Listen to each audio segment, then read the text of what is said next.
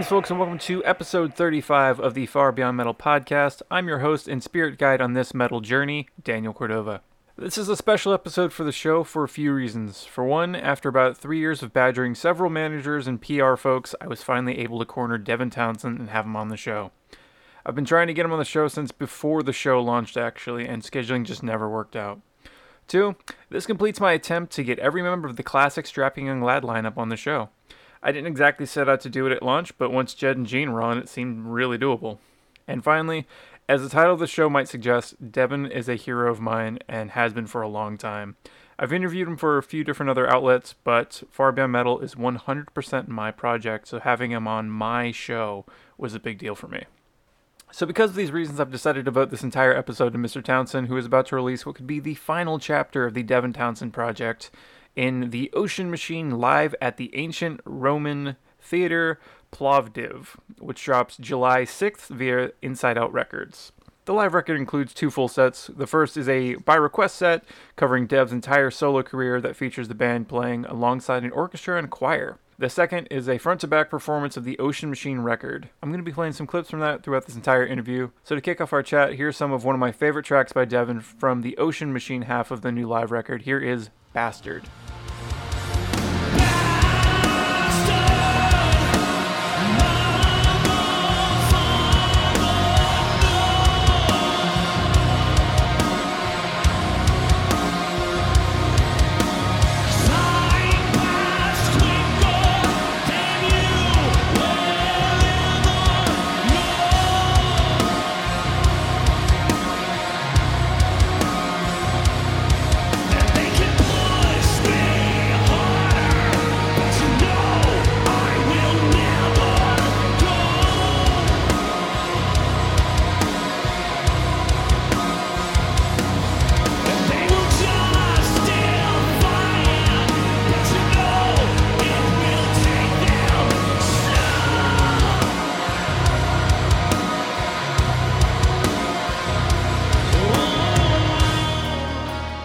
Yes, I can. Can you hear me?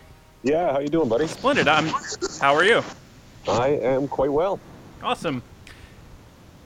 Have we talked before? We've talked before, right? Yeah, it's been forever, but I've talked to you on Metal Injection, Metal Insider, my college thing. All right. Good, man. It's good to talk to you. How's things been? Things are good. I've since launched my own DLE, and it's called Far Beyond Metal, and it's all your fault. So. Well, I mean, I think we passed down the fault, to be honest. I don't think I did anything other than inherit that myself. So we'll just pay it forward, right? Well, I appreciate you paying it forward. And no problem. And you were actually helpful in me getting the official go-ahead to call this thing Far Beyond Metal from Century Media, so thanks again for that. I'll say that great. up top. Thanks to the magic of Twitter. All right, so shall we go ahead and get going, then? Please do. You're the first interview I've done in many months. Oh, I feel special. Oh, shit. What could you want to talk about now? Well, I think more than what I want to talk about, it's going to be an exercise in me figuring out the most diplomatic ways to answer things. So let's just take it from there. Sounds good. I'll respect the sea legs. So, were you excited to revisit some of your material with an orchestra, or is part of you like, great, we get to play Deadhead again? Yeah, so I was excited about it, and what I found really interesting about that experience is prior to it, I think I had assumed that you could just drop an orchestra on anything and it would work. But by doing that, I realized that I've got very little sonic real estate left available on what I write in the first place. And trying to crowbar an orchestra onto that, specifically if the parameters of which included the conductor insisting on writing his own thing, was a great learning experience. And it ultimately worked. But now when I'm doing the Empath record and the Moth and all these things, it was really a good learning experience for me to see how technically an orchestra can fit with this stuff and how it can't. And why did you only do the orchestra for the by request set? Why not also Ocean Machine? It's a good question. Thank you. I don't know if it ever came up, to be honest. I think that the thought process for me, at least, was that album was such a pinnacle in my creative development that I think for the opportunity to sort of celebrate it with Squid there and everything, I didn't necessarily want to reinvent it as much as just do it justice, right? And from what I understood, the Ocean Machine album was picked via social media. Like, I know Ryan put out something for it. Would that have been your pick to cover front, or to rather play front to back, or did you have something you would have preferred? No, I think the Ocean Machine thing has been looming for a long time. You know, I think that the social media aspect of what was chosen for the Plovdiv performance was much more about the first set rather than Ocean Machine, because Ocean Machine was, in its entirety, is an idea that has been discussed for many years prior. And so that just, it just seemed like the logical thing to do, to be honest. And I know it was the 20th anniversary last year of the album, but I just finished this chapter in your book where you're talking about Ocean Machine as just sort of daunting task. Was it weird to approach it now, 20 years later? No, it wasn't weird. It was actually creatively really interesting for a number of reasons. Like, first off, by relearning the material, things that I would never think of doing now, I could get away with then because it was novel still. You know, like the echo and the suspended chords and those sorts of mid-tempo, sort of broad arrangements are things now that I really have to sort of find an angle for it to be interesting still. Whereas back then, just sort of the most basic of the basic versions of that sort of archetype was good enough, you know, and the energy that went with my enthusiasm for it, like, really drove it home in a way that I couldn't do now. Like, if I wrote those type of songs now, it wouldn't have had the same intensity. So it was interesting to realize that. And also on a lyrical point of view, I realized through Ocean Machine how much I've strayed in a lot of ways from being literal. I think over the past 10 years, for whatever reason, maybe it's fear or children or any number of experiences that I've gone through with DTP or strapping or Ziltoid or any of that has sort of changed my desire to be direct. I realized by learning the Ocean Machine lyrics again that I really missed that. I really missed that pointedness that came with that era for me, where it was, I'm singing about this, therefore how do I feel about that? As opposed to sort of clouding everything with metaphor, which is a tendency that I think I established over the last decade that I'm hoping by doing Ocean Machine will have changed a bit.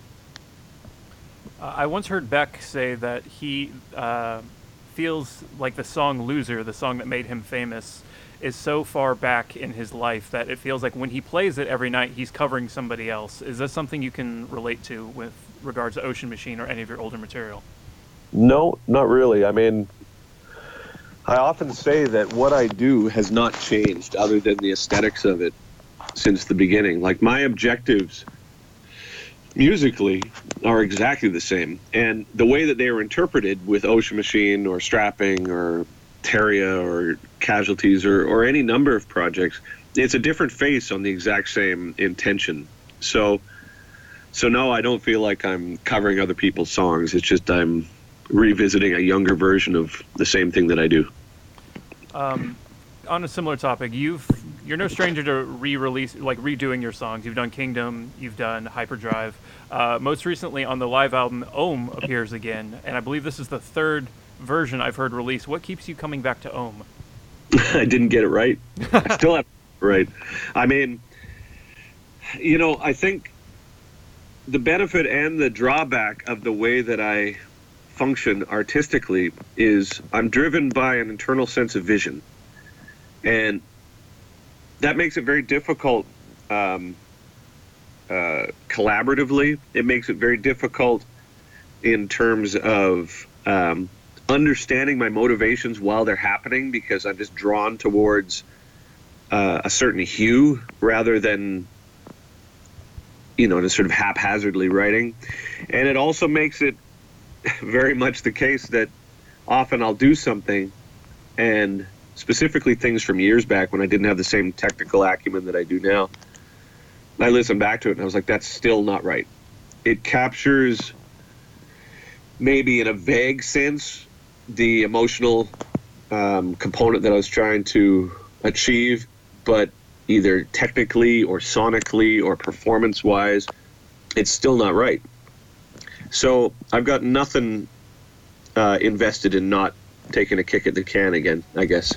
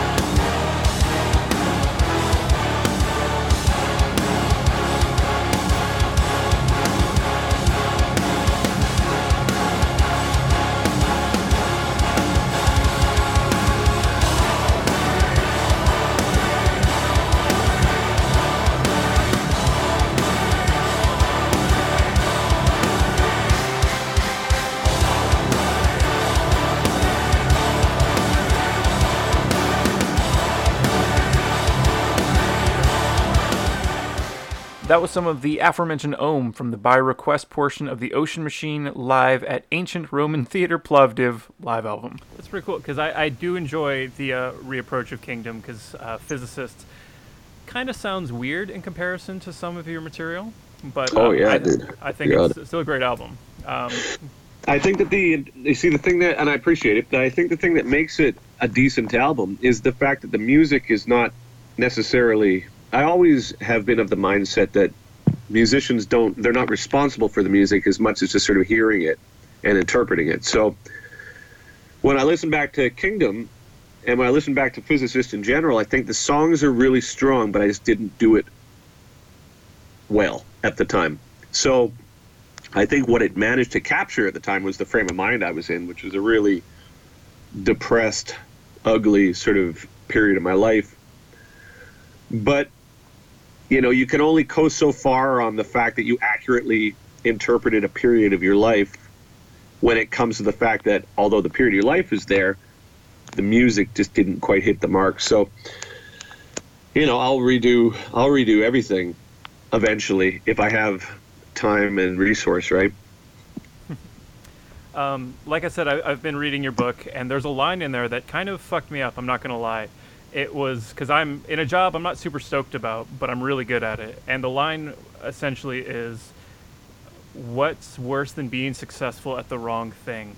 Right. Is that kind of what led your decision to disband DTP for now and focus on this new series of albums differently? Very much. Absolutely. And it's a very hard thing to be... There's no black or white with it. And because I'm driven by this sort of internal sense of vision, I have to follow how that changes, for one, but also to where it leads in terms of performances, in terms of musical capabilities, et cetera, et cetera, et cetera. But really, it came down to, for me, it's too expensive. And if after 10 years of touring, I need to draw back and do some self-analysis and some sort of artistic soul-searching to try and quantify all that information that I've taken in, yet during that time, there's $15,000 a month that has to go into just keeping the boat afloat. What eventually happens is you can't process it. You can't do your artistic trajectory without the sort of background noise of obligation, right?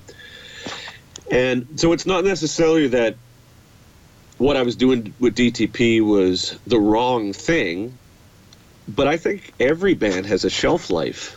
At least it does for me. I mean, I get to a certain point where I'm like, okay, what I feel I've needed to say with this particular period of my life, I've said. And in order to move forward, you've got to sometimes make these hard decisions. And if I hadn't, the next step for DTP would have been more success. But that would also have locked me into it. So, yes, to answer your question long-windedly, yeah, it's certainly got an element of that. And in the same way that Strapping did, I saw the writing on the wall for Strapping too. I was like, wow, if this becomes me, I'm not going to be able to sustain this. And I think what I've learned through this process of disbanding DTP as well is that the recidivism of all these decisions that I've made in the past, I keep coming around. Like, you choose the social situation over maybe what you require on an artistic level, and that leads you to these same situations every time. So I'm hoping that this next sort of reinvention of who I am and what I'm doing creatively takes that into consideration, and I don't do that again, And how are the new albums coming? Empath and Moth, and I believe there's 2 others that you mentioned at one point via Twitter. Yeah. Man, I write from 7 a.m. until 4 a.m., basically. I just write consistently. And the process for me, as I had mentioned earlier, because it's based on this internal sense of trying to identify and articulate this hue rather than something specific, every time it's the same, man. I basically plow through immense heaps of ideas, just huge amounts of music. And it's not because all that music needs to come out, but rather by getting rid of all these ideas, the good ideas start to surface, and then eventually you're able to really be clear about where you're at for yourself. And I'm just at the point now where the identity of the next record is starting to present itself. But man, what has had to happen to sort of get to the point where that stuff's presenting itself is I've just recorded dozens and dozens and dozens of songs. I'm often frustrated that I can't see the forest for the trees, but I just can't, you know what I mean? Like some people have this, at least I get the impression that some musicians wake up in the morning and they're like, I have this song in my head and it's going to go like this.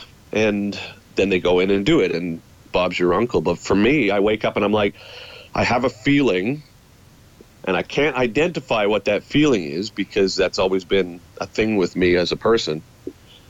But I've just got to pick away at all these musical ideas in hopes that one of them will resonate with that feeling, and then I follow that path, right?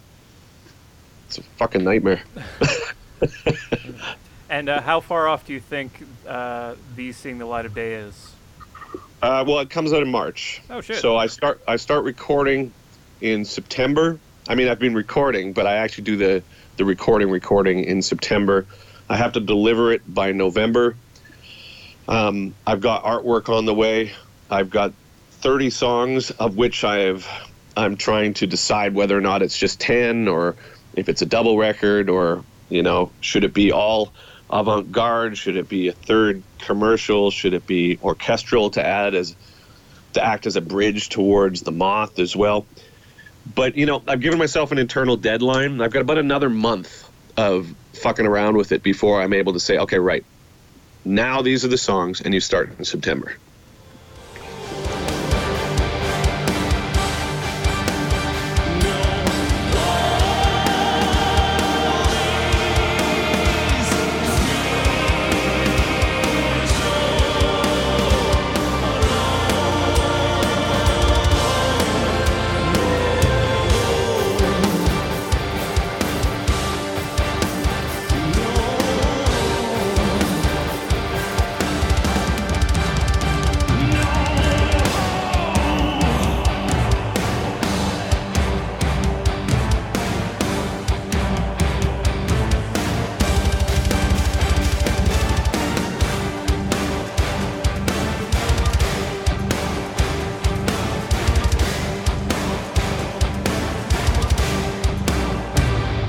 that was failure. And I'm sure you're well aware that some of the chats you're having today and through your press cycle are going to generate metal news.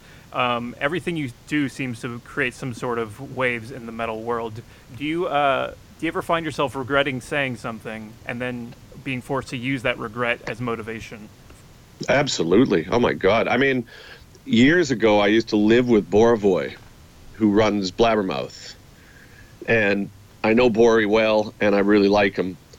But if there's anything that, not just his site, but just sites in general that do metal news has taught me, is that you got to be accountable for these things, right? So if I say something stupid, it's a good learning experience for me to be able to own that in a way.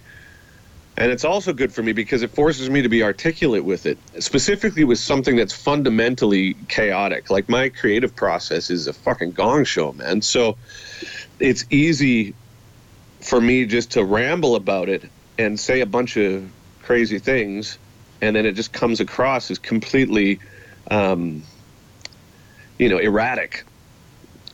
But that, it's after a while, it's like you get a reputation for being that as well. So the accountability that has come with realizing that you do and often have said stupid things forces me to be more articulate about something that's fundamentally chaotic. And I think that's ultimately helpful.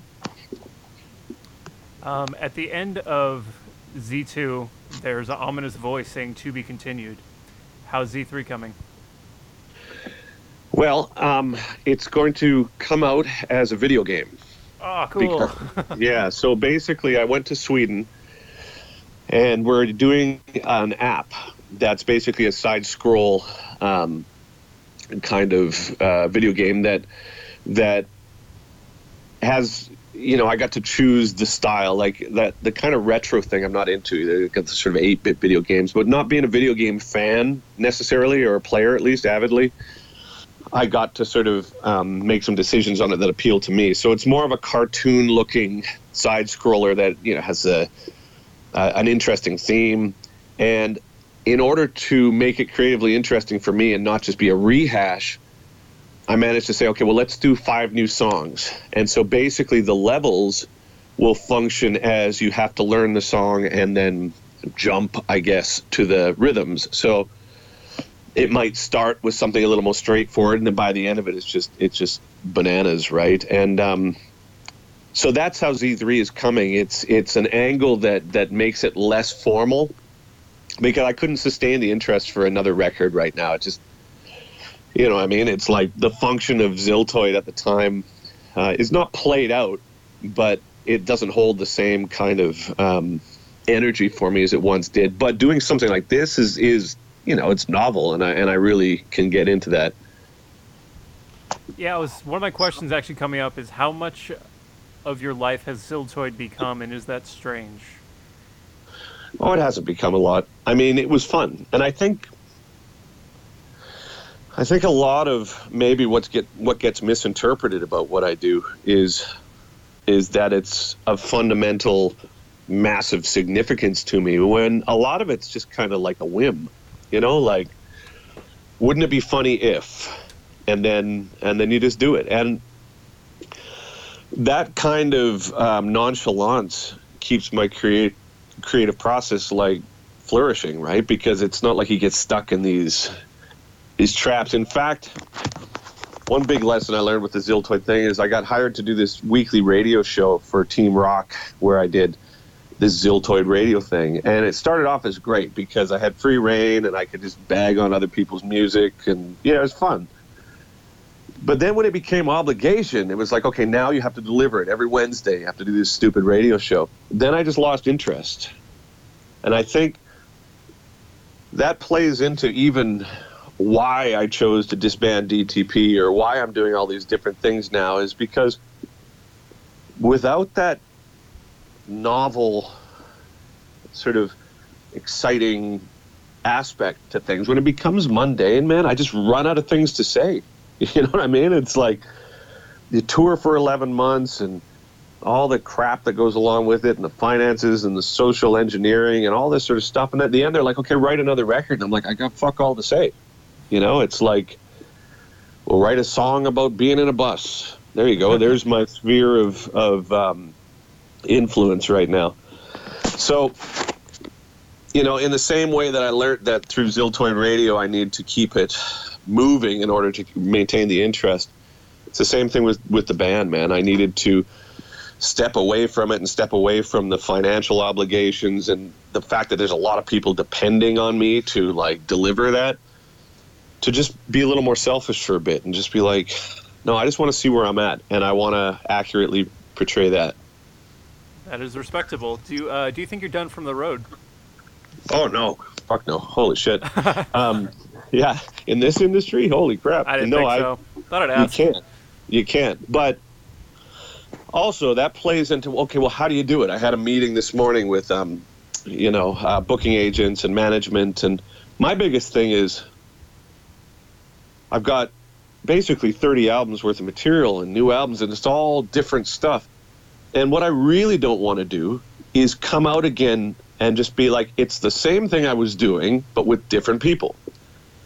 That's like, not only does it seem like a waste of time, but it also seems disrespectful. So what do you do? So I think when it comes to live for the next phase of my career, what I'm starting to see is it's an assortment of things. So maybe it's less about a band and more about me playing the music in a bunch of different ways. Like maybe at some point it's an acoustic show. Maybe sometimes it's a one-man band. Maybe at some point it's me with a bunch of musicians that have got some sort of pedigree. Maybe one tour I hire some people who are in Japan and I do a Japanese run. And maybe there's a thing that came up where I play acoustic guitar with the orchestra in Finland, and we, what I mean? But the bottom line is, what interests me is, as opposed to coming out again with just a group of different people and being like, here it is, version 3. I like the idea of making live, a little unpredictable, I guess, and a little novel. At least that interests me. Cool. One thing being stateside that I was always jealous of is overseas getting casualties of cool shows. I would love to see something along those lines from me over here. But I'm going to go ahead and start winding down with a couple little things. This one's not so much a question, just more of a fact I learned recently. Tommy from Between the Buried and Me would like his puppet that you have of him. So. Oh, really? Yeah, I asked. I think I know where it is. I asked him, I was like, do you know that Devin Townsend in his dungeon has a puppet of you still? And he's like, oh man, I want that puppet. So if you ever just want to freak him out on like a Christmas or something, send it to him in a box. I think it'd freak him out. Yeah, I will. I think somewhere it exists still. So if it surfaces, I'll certainly do that. And finally, the name of the show, like I said, is Far Beyond Metal, which is a Strapping Young Lad song. I've had the opportunity to ask the other guys about the song, but I would like your take on the history of the song Far Beyond Metal, and I guess what it means to you now, if anything. Well, yeah, it means things to me, absolutely. I mean, I'm still in communication with those guys, you know what I mean? Like, I talked to Gene last week, and I talked to Jed often, actually, and Far Beyond Metal was a track I had written for the City record prior to getting together with those guys. And I think, what does it mean to me? It doesn't mean much to me now. I like it, though. It was always kind of a light-hearted song. And even redoing that one with Brocky on it and everything, I mean, I'll put it to you this way. Of the songs that I've written, it's not one that I rank particularly highly in terms of my own interest in it, but I certainly think it's cool. For me, when I was coming up with my college radio show, it wound up being like the perfect show name. So that's just kind of what I always just attach to. I get that, man. So it's got the perfect name. All right, well, thank you so much for talking with me. Enjoy the rest of your day. I know that press isn't your favorite thing, but I appreciate it, and we all do. So I appreciate being able to do it, man. I mean, I think more than anything else, I love doing what I do so much that not only is it a part of it, but it's a part of it that you need to do accurately. And if you do, it can actually help your process. So I'm into it. All right. Thank you. You have a good rest of your day, sir. You too, buddy. Bye. Cheers.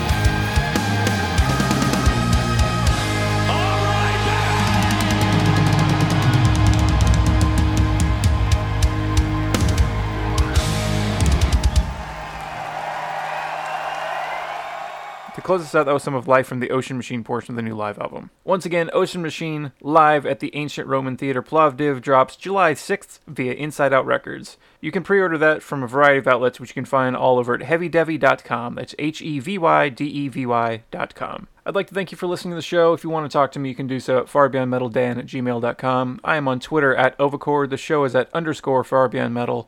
And the show is on facebook.com/farbeyondmetal. And, of course, the theme song is Far Beyond Metal by the band Strapping Young Lad from their album The New Black, courtesy of Century Media Records and Devin Townsend himself. Thank you for listening.